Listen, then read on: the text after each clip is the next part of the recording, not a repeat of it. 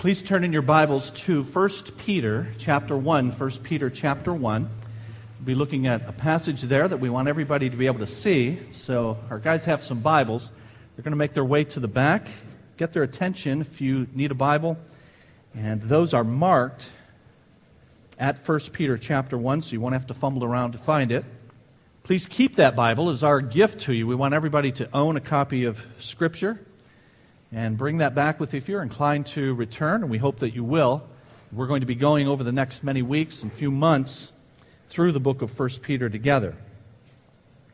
When I was in 8th grade, I started at a new high school, junior high. I had attended kindergarten through 7th grade at an elementary school in our city, and I had a good experience there. But in our town, 8th grade meant moving to the high school, because Ecorse did not have a middle school. My older brothers had attended the high school, and it did not go well for them. So my mom, 2 years a widow at that point, found a Christian school for me to attend. Now, we all know the apprehension that we have when we go into a new situation of whatever type, but perhaps especially in junior high. Whereas before I walked 2 blocks to my school with my friends, now I had to be transported to another town with no friends awaiting my arrival. I rode there that first day nervous but with a bit of confidence because as part of the registration process that summer, I had to take an entrance test. When I got word that I was accepted, I took that to mean that I had passed the test. And so I assumed that that meant not everybody does so, and so I started with a feeling of privilege. I belong to something that not everybody gets into. Now, nobody has ever told me this, but in retrospect, I think the test was just to determine what grade level I'm supposed to be in.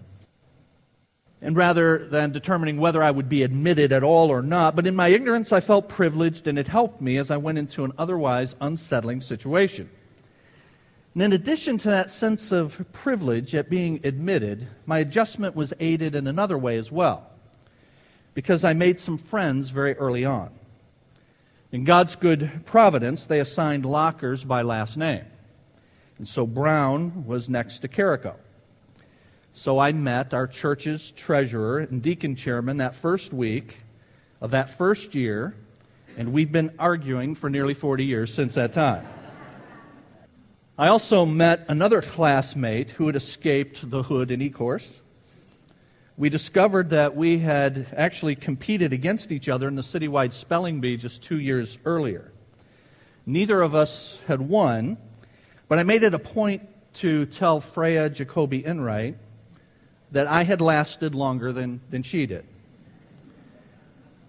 Now, she disputes this, and there is no video evidence. So you're just going to have to decide who it is you want to believe. But it will be settled one day on the big screen at the judgment seat.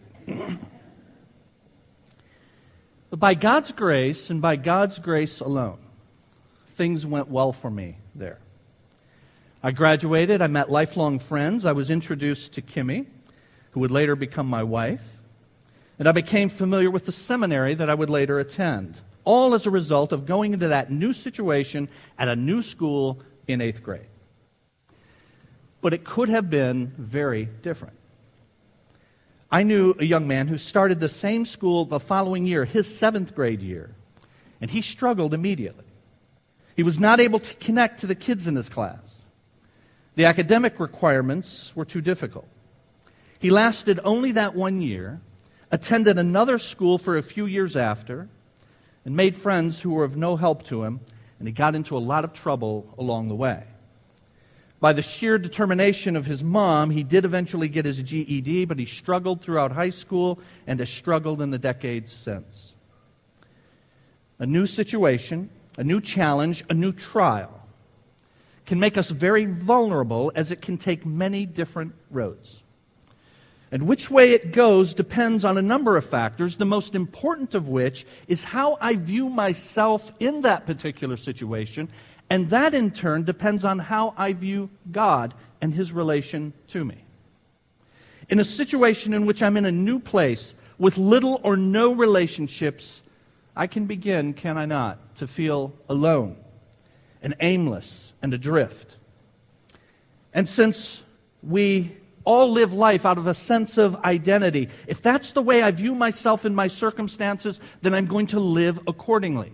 Down and perhaps even out, because no one knows. I know no one, and no one cares to know. And this is why things like support groups can be so helpful, because they tell us we're not alone in our struggle. You're not the only one going through this particular thing, whether grief or divorce, for instance. The support group says I'm not alone.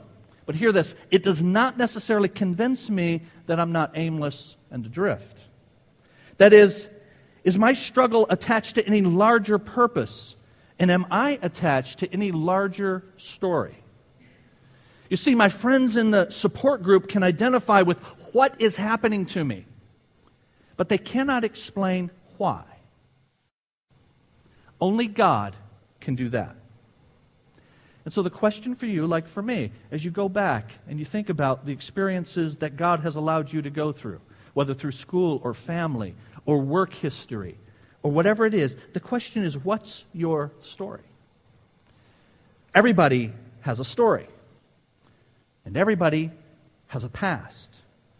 But only those who see their story and their past within the context of God's larger story can have the security of knowing that they're not alone, that they're not aimless, and that they are not adrift, despite the difficulties along the way. Now, I've asked you to turn to 1 Peter, because it's a book that's written to people who are suffering. And they're suffering in various ways according to the end of verse 6 in chapter 1. And one of those ways may be persecution for their stand as Christians. But their varied trials apparently include more mundane things like employment problems, as we're going to see when we get into chapter 2 and verse 18, or family problems, as we're going to see as we look at the roles of husbands and wives beginning in chapter 3. But no matter the particular situation, how it is that we will handle it, how it is that they would handle it, depends entirely on what you believe about yourself, and that in turn depends on what you believe about God. And so at the outset, Peter reminds us that if we're Christians, here's who we are. We are privileged people. And that's why in chapter 1 and verse 1, he begins it by saying, you to whom I'm writing are, notice, chapter 1, verse 1, you are elect exiles. God's elect exiles. And then, beginning in verse 3, begins to show us what kind of privileged people we are. Praise be to the God and Father of our Lord Jesus Christ. In His great mercy, He's given us new birth into a living hope through the resurrection of Jesus Christ from the dead, and into an inheritance that can never perish, spoil, or fade. This inheritance is kept in heaven for you, who through faith are shielded by God's power until the coming of the salvation that is ready to be revealed in the last time. You, Peter is saying, are a privileged people because of your relationship with Christ. And so you are not alone in your situation, even though estranged in the world, exiles, verse 1. You are not alone now. You will never be alone because you belong to Christ and you are His privileged people. And the trials that we undergo, Peter is going to show them, are not aimless, but rather, as we saw last week, if you were with us, they're producing something, according to verse 6. Notice, in this you greatly rejoice, though now for a little while you may have had to suffer grief in all kinds of trials.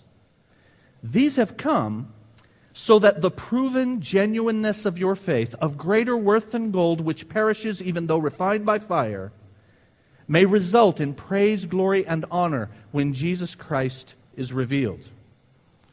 Those difficult circumstances are producing, says Peter, in keeping with what our brother James says in the book of James. Those circumstances are producing stronger faith and are in turn pointing us to the end result of it all, our ultimate salvation. And that's why, notice what verse 9 says. you are receiving the end result of your faith, the salvation of your souls. That's why I say at the top of the outline that was inserted in your program, will you all take a look at that? That even in the midst of suffering, Christians are a privileged people. We're a privileged people who, according to verses 6 through 9, are developing in the present a productive faith. And it leads to the highest prize, that being salvation. Now, when I refer to salvation as a prize, I don't want you to think of it as a reward that I get because of my or your meritorious work. The Bible teaches very clearly that we are saved by grace through faith. And this not from yourselves, it is the gift of God, and it's not by works so that no one can boast. So the Bible is very clear about that throughout, but the faith that saves us results in the desire and the power to obey God, so that salvation can be viewed as a goal, a prize toward which we strive. And that's why you have passages in your New Testament like 1 Corinthians chapter 9. Everyone who competes in the games goes into strict training. But they do it to get a crown that will not last. We do it to get a crown that will last forever. And Paul, who wrote this, says, I run to get the prize. He said elsewhere, I press on toward the goal to win the prize for which God has called me heavenward in Christ Jesus. So the salvation that you're participating in and that you're moving ever closer to, as proven by your strengthened faith in the midst of the trials that God allows into your life, that salvation story goes back millennia. And your story fits into the larger story. So that you're not only not alone and not aimless, you are also not adrift in the midst of your difficult circumstances. And now Peter is going to remind us of that. That your story fits into a much larger story that started long before you. And that's why verse 10 says this.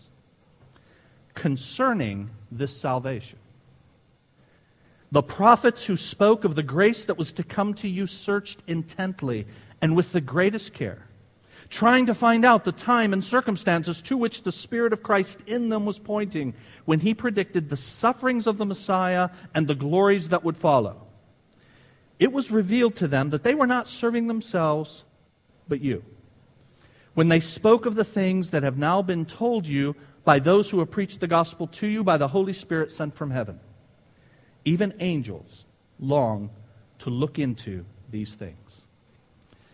Throughout Scripture, as God comforts His people in the midst of what to them looks like chaos, He reminds them of His work in the past.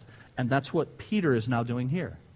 In the midst of the suffering that can cause you to think that I'm alone, and that I am aimless in what's going on, and that I am ultimately adrift. I'm not anchored to anything from the past going anywhere into the future. In the midst of that, Peter does what God does throughout Scripture. In the first part of your Bible, we call the Old Testament, God would remind the children of Israel, I am the Lord your God who, do you all remember what He would say over and over? I'm the Lord your God who brought you out of the land of Egypt. And now Peter is saying in the midst of your suffering, you too need to look to the past. And you need to look to the cross. And God's care and love and concern for you shown on the cross. And all that led up to the cross as well.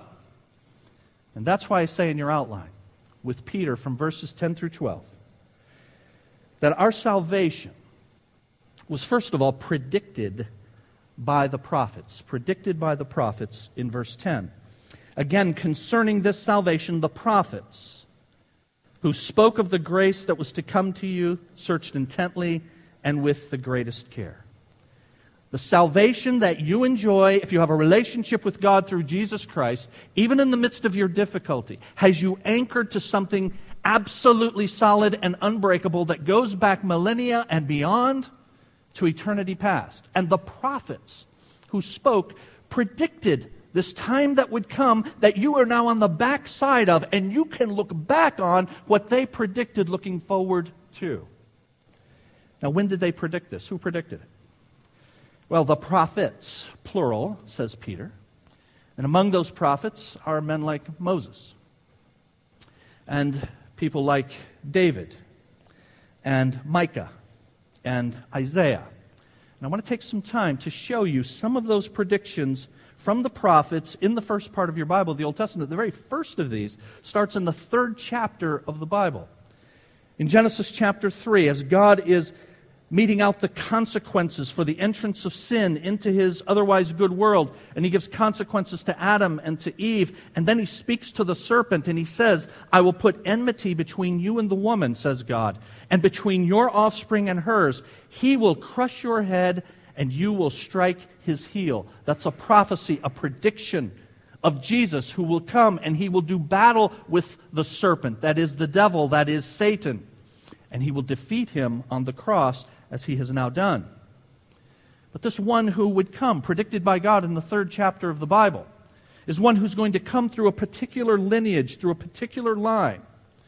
God calls out in Genesis chapter 12 a man named Abraham, and He says of Abraham, through your seed, all the nations of the earth are going to be blessed.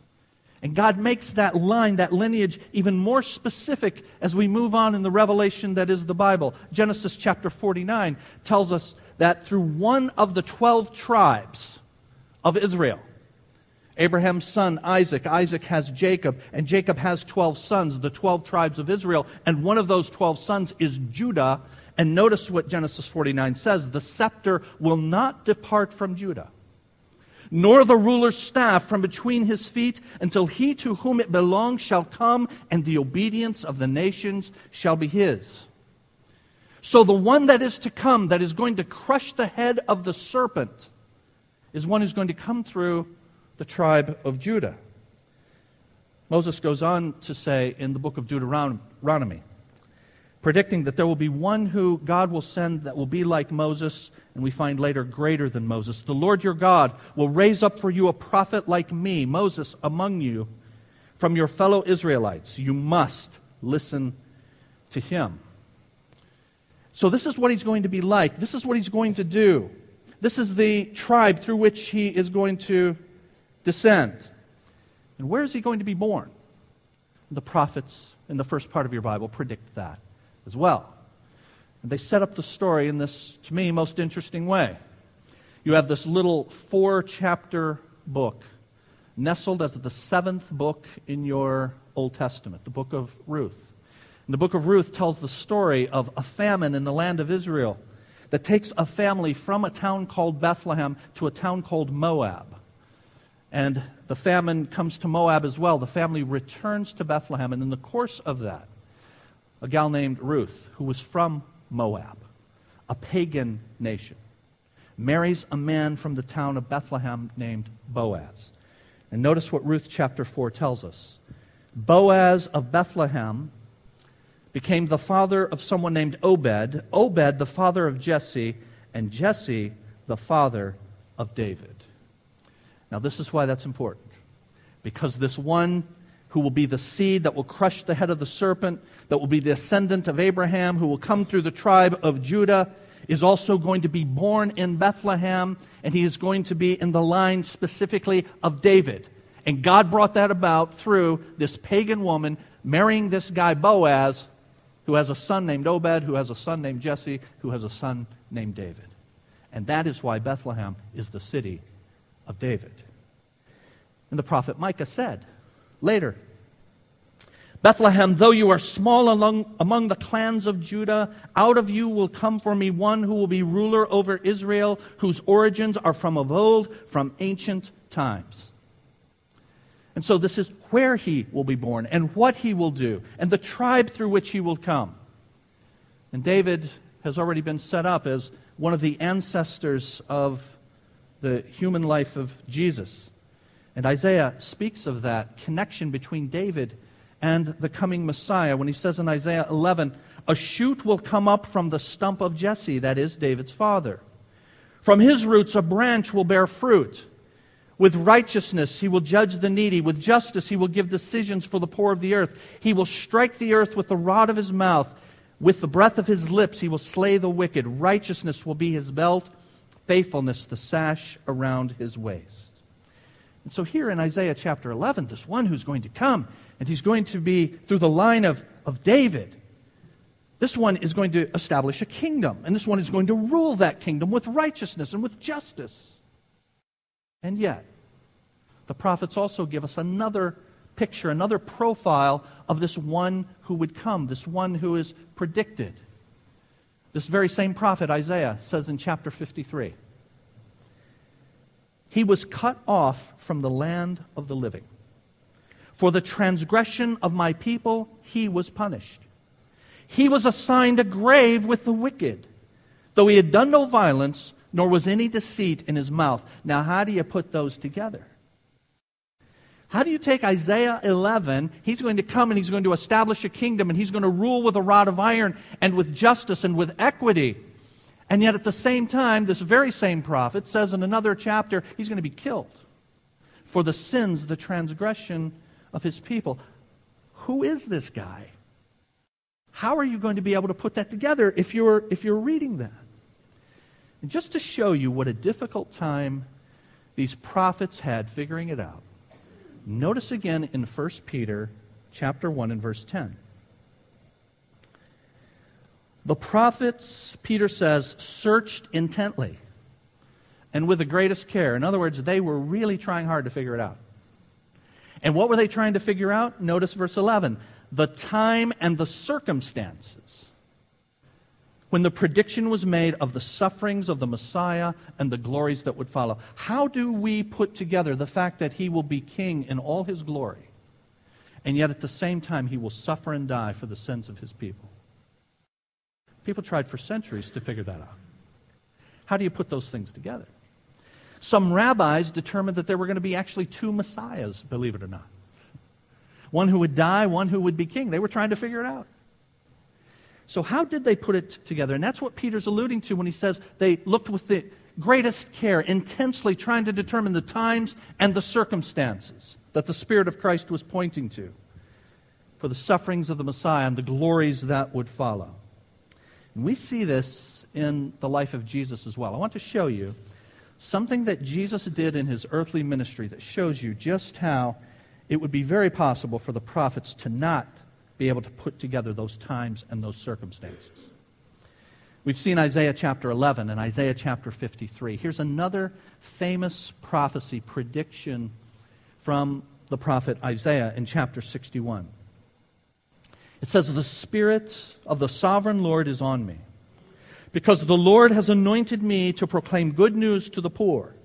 He has sent me to bind up the brokenhearted, to proclaim freedom for the captives and release from darkness for the prisoners, to proclaim the year of the Lord's favor and the day of vengeance of our God, to comfort all who mourn." Now, if you can tell on there, the day of vengeance of our God is sort of in bold. Can you tell that? I tried to highlight it. We're using new software. That's the only way I knew how to highlight it. But the day of vengeance of our God. Notice that Isaiah has all of these things that are going to be true of the one who will come. He's going to preach good news to the poor, bind up the brokenhearted, proclaim freedom for the captives, release from darkness. And he's going to proclaim the year of the Lord's favor. And then Isaiah says, and the day of vengeance of our God. Now, I just want you to keep that in mind. The day of vengeance of our God. Just please keep that in mind. Because hundreds of years later, the Messiah has come. And he goes to the town in which he grew up, Nazareth. And he goes to a synagogue, and he walks into that synagogue, and he unrolls a scroll. We're going to see it in just a moment from Luke chapter 4. And he goes to the place of the prophet Isaiah, and he reads from this very passage. And notice what the Bible tells us. Jesus went to Nazareth, where he had been brought up. And on the Sabbath day, he went into the synagogue, as was his custom. He stood up to read, and the scroll of the prophet Isaiah was handed to him. Unrolling it, he found the place where it is written. Now, he unrolls it. They don't have chapters and verses, so I can't say, nobody can say, turn to Isaiah chapter 61. You just unroll it. You have to know your scrolls pretty well. Jesus knows the scroll because he's the ultimate author of the scroll. And he goes right to the place. The Spirit of the Lord is on me, because He's anointed me to proclaim good news to the poor. He has sent me to proclaim freedom for the prisoners, recovery of sight for the blind, to set the oppressed free, to proclaim the year of the Lord's favor. And then the passage tells us, and then He rolled up the scroll, gave it to the attendant, and He sat down. Now, do you all remember, and the day of vengeance of our God? And Jesus just stops. And do you know why? Because He has come that first time to fulfill that first portion of Isaiah 61 and the first part of verse 2. And He will fulfill the second part of verse 2 when He returns again and the day of vengeance of our God. But Isaiah doesn't know when that's going to happen. To him, it all looks like it's going to happen at exactly the same time. He's going to come one time. And He's going to bind up the brokenhearted and proclaim freedom for the prisoners. And He's going to establish His kingdom.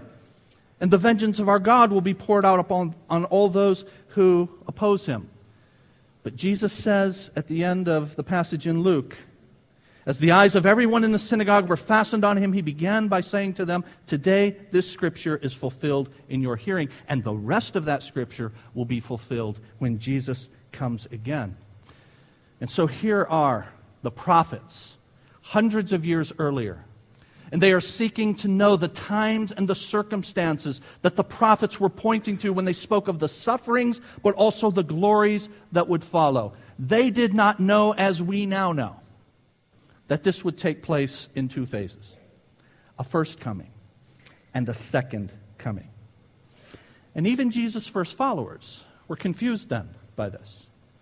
The Bible tells us in Matthew 16, Jesus explained to His disciples that He must go to Jerusalem and suffer many things, and that He must be killed and on the third day be raised to life. Jesus is talking about His death and His sufferings that the prophets predicted hundreds of years before, but also now the glories that would follow. And how are the glories going to follow? Because I'm going to be alive again, so that I can come again. And I can then establish my kingdom. And those who I have purchased with my suffering and death will be part of that kingdom with me. Jesus says in Luke 24, "Did not the Messiah have to suffer these things and then enter His glory?" Again, Luke 24, Jesus told them, "This is what is written, the Messiah will suffer and rise from the dead on the third day." And this is not only what the prophets predicted in the past, as they were looking intently and with the greatest care, trying to figure out the time and circumstances, the suffering and the glories, but it's also what the apostles preached, the first followers of Jesus. Acts chapter 26, the prophets said what would happen, that is, in the first part of the Bible, that the Messiah would suffer and, as the first to rise from the dead, would bring the message of light to His own people and to the Gentiles. And so this salvation, concerning this salvation, verse 10 of 1 Peter chapter 1, the prophets predicted.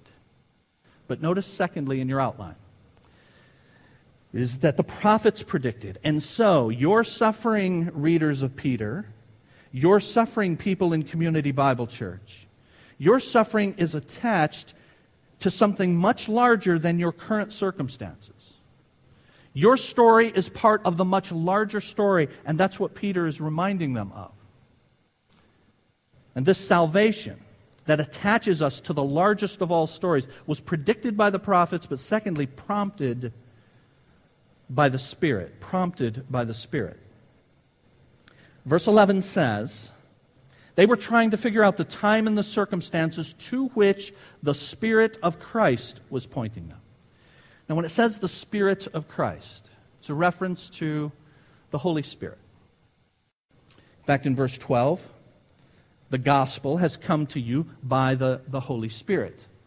And when Peter says the Spirit of Christ, referring to the Holy Spirit, and in verse 11 says it's the same Spirit that inspired the apostles in the New Testament. He's connecting now the Old Testament and the New Testament as one story given by one God through one source, God the Holy Spirit. And so this larger story into which all of our individual stories connects is prompted by the Spirit. Peter wrote a second letter in your Bible, 2 Peter. And in the first chapter of that letter, he says this: prophecy never had its origin in human will, but prophets, though human, spoke from God as they were carried along by the Holy Spirit. Same message in the New Testament that you have in the Old Testament, but now, because we are on the backside of the person and work of Jesus having come to earth 2,000 years ago, we see the way the time and the circumstances fit together, but they did not. But all of it has been prompted by one and the same God, the Holy Spirit. Same message. And it's the same message, thirdly, I say in your outline, that has been proclaimed by the apostles, predicted by the prophets, prompted by the Holy Spirit. And then the apostles are sent out by Jesus to proclaim the good news, the gospel message. And it is this same message that they proclaim. According to verse 12, it was revealed to those prophets they were not serving themselves, but that this was meant for you. When they spoke of the things, now notice this, that have now been told you by those who have preached the gospel to you. Who is it that has preached the gospel to these first readers? People like Peter, the first followers of Jesus, the apostles. And so this message that was predicted in the Old Testament by the prophets, same message, prompted, inspired by the Holy Spirit, is then proclaimed by the apostles in the New Testament. We see it in this first Christian sermon ever preached on the day of Pentecost in Acts chapter 2. And none other than this same Peter who wrote 1st and 2nd Peter for us stands up on the day of Pentecost to explain the events of the pouring out of the Spirit, the beginning of the church, and the start of the mission that Jesus has given to his followers, and that includes you and me. But as Peter is giving that explanation, he gives the centrality of this message in verses 22 and 23 of Acts 2. The prophets said what would happen, that the Messiah would suffer, and as the first to rise from the dead, would bring the message of light to his own people and to the Gentiles. We've seen that in Acts 26, now Acts chapter 2, and Peter's message. This man was handed over to you by God's deliberate plan and foreknowledge. And you, with the help of wicked men, put him to death by nailing him to the cross. Now let me just stop there for a moment. Jesus was handed over by God's deliberate plan and foreknowledge. It's been predicted. It has always been God's plan. And yet these wicked men are responsible for their wickedness. That's the sovereignty of our God. That He plans what will happen. And He holds responsible men and women for their evil deeds as He uses their desire for evil to accomplish His ultimately good purposes. Bear that in mind as you suffer. This man was handed over to you by God's deliberate plan and His foreknowledge. You, with the help of wicked men, put him to death by nailing him to the cross. But God raised him from the dead, freeing him from the agony of death, because it's impossible for death to keep its hold on him. And this Jesus is going to return, the glories that would follow. So this message, that is the larger story into which your story fits, and how you then need to see your suffering as it strengthens your faith, the faith that is ultimately going to come to fruition in our salvation. You need to see then that suffering as part of this larger story, not isolated, not aimless, not adrift. And so Peter tells us it was predicted by the prophets and prompted by the Spirit. It was proclaimed by the apostles in the New Testament. And lastly, he says at the end of verse 12, it was pondered by the angels. Even angels long to look into these things. You know, the Bible gives hints in other places that you have the celestial beings, the angels, who look with amazement at what God is doing through Jesus Christ in the human race. They look with amazement because they are, as it were, sort of on the outside looking in. They are not part of this redemption that Jesus has purchased with His blood on our behalf. And so in Ephesians chapter 3, Paul, who wrote Ephesians chapter 3, talks about the marvel of this thing called the church, where through the blood of Jesus now, the wall that divided Jew and Gentile has been broken down, and this one body now exists. And it says that the church is marveled at by authorities in the heavenly realms as they look at what Jesus is doing in the lives of God's people in this thing called the church. Now, friends, if the angels marvel at our salvation, how much more should we wonder at the fact that we are the children of God and in the family of God? This salvation that makes our story part of the larger story, predicted by the prophets and prompted by the Spirit. It was proclaimed by the apostles, pondered by the angels.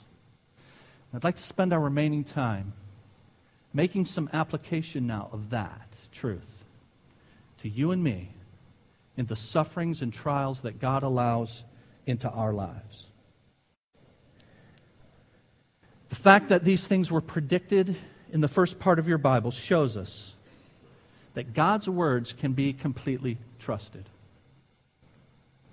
In the midst of your suffering, remember this: everything God says He has done or He will do.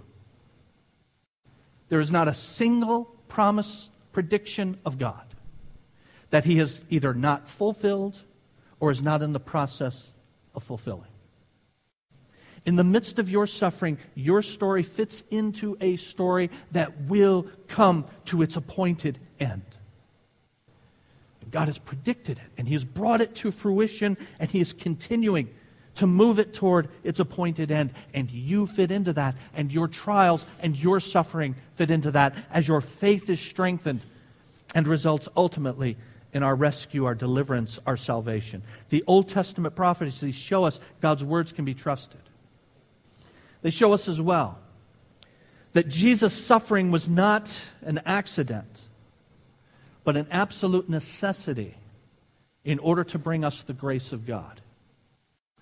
And your sufferings as well need to be viewed the same way. The sufferings that God's people endure are appointed by the sovereign hand of God to bring His grace into our lives. They are not an accident. They are not random. What is it that we learn not only about our sufferings and God's words, but what do we learn about God in general? From the fact that this salvation is the larger story into which everything else in our lives fits, we learn that He's in control. He knows the future and He absolutely controls it. We learn that He's a God who tells us of His plans and what He is doing and what it is that He wants from us. He does not leave us in the dark as we grope through our lives in all the difficulty that attends it. We learn about our God that He is not a God who acts quickly. He can act in a moment, but His plans methodically move forward according to His timetable. He doesn't feel compelled to do everything in a moment. As a matter of fact, God is taking the time that He has ordained, that He needs, in order to make His glory fully known in His world. We learned that He is a God who is faithful. His plans do not change over time. And we learn about our God as well that He is a God of mercy. Because Peter tells us in verse 6, our suffering is for a little while. It will not go on forever. And so, friends, you need to see yourself in the story. And the only way you will be able to see yourself in the larger story is for you to know more and more about the story. And you can't just learn the story in my 45 minutes every Sunday and the 10 minutes you were listening to my 45 minutes.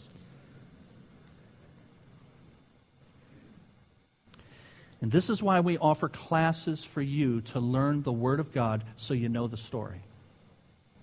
And so that you can see yourself in that larger story. It requires an ever-growing knowledge of the Bible. And the whole story, not just the things that are immediately helpful to me. Listen, dear friends, some of us easily develop the habit of listening and reading the Word of God in only a way that says, I've got a current circumstance going on, let me look up a passage that I think directly affects that. And the truth is, there's not a verse that directly affects everything that's going on in your life. There's a story into which your story fits. And so memorize Scripture. Be saturated with Scripture. It requires discipline of the mind and prioritization of the things we allow into the mind. Hear this. You will never gain eternal hope by watching TV.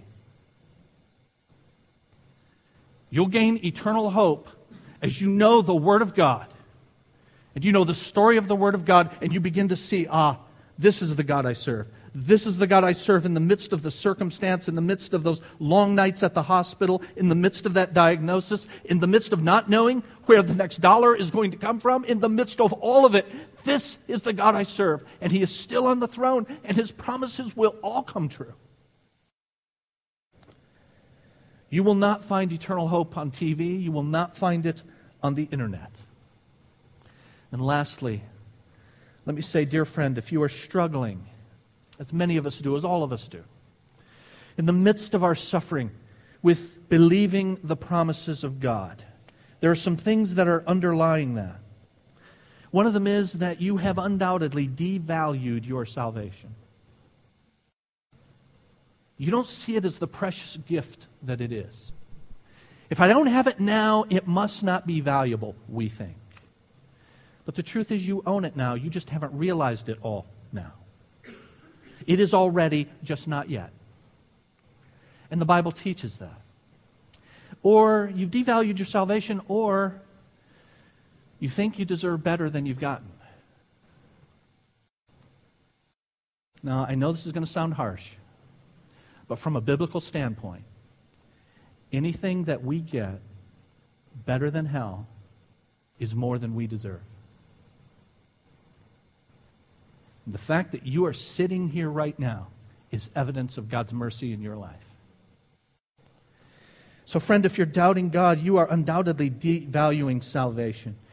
You're surprised at suffering because you think you deserve better. Our sin should tell us otherwise.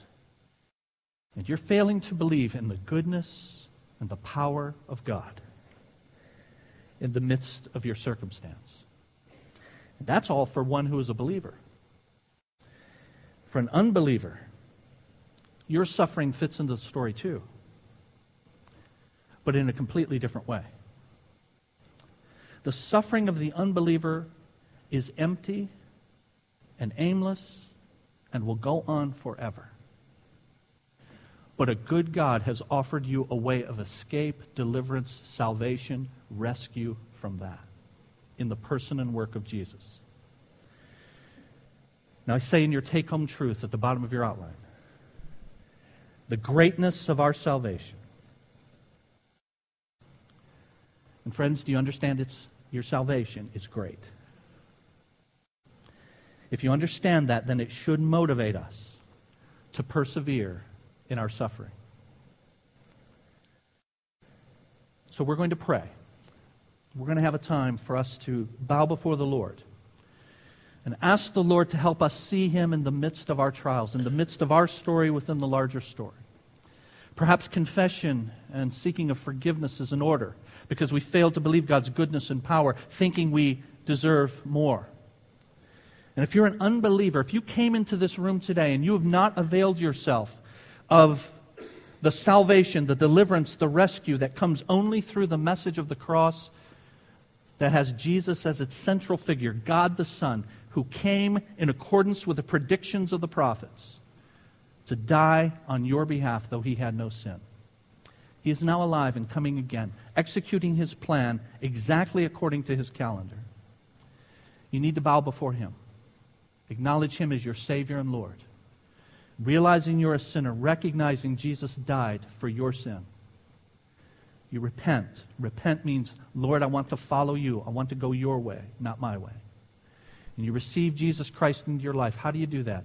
You don't have to walk an aisle. You don't have to be in a particular place. You can do it right in the seat you are in right now. From your heart to God, you express your sinful condition, your need of His forgiveness, and that you want to follow Him with your life. He who calls on the name of the Lord will be saved. Let's bow together. Our Father, we thank you for this look into your word and the reminder that our salvation is wondrous, amazing, it is great. We thank you, Lord, that the circumstances of our lives as believers are completely known to you, and that they are part of your cosmic plan for your world, that our small story fits into your larger story. Help us to see our place there, because we are immersed in your word and we see the plan and how it is laid out, and we see your character and the unfolding of your plan through your faithful character. Lord, we pray for any who came into this room without a relationship with you through Jesus. They too go through suffering and trials. They try to put it together in their minds, but they don't have access to the truth that is in Jesus. The illumination of your Spirit who gave the message that turns the light on so that they can say, yes, I see that, and yes, I need that, and yes, I believe that. And so we ask you, God the Holy Spirit, to move on their minds and hearts in this sacred moment and draw them to yourself and draw them to the Savior who gave His life for them and who is alive and coming again. Lord God, help us this week to bring praise to your name in the midst of the circumstances you have allowed us to undergo. We pray in the name of Jesus. Amen.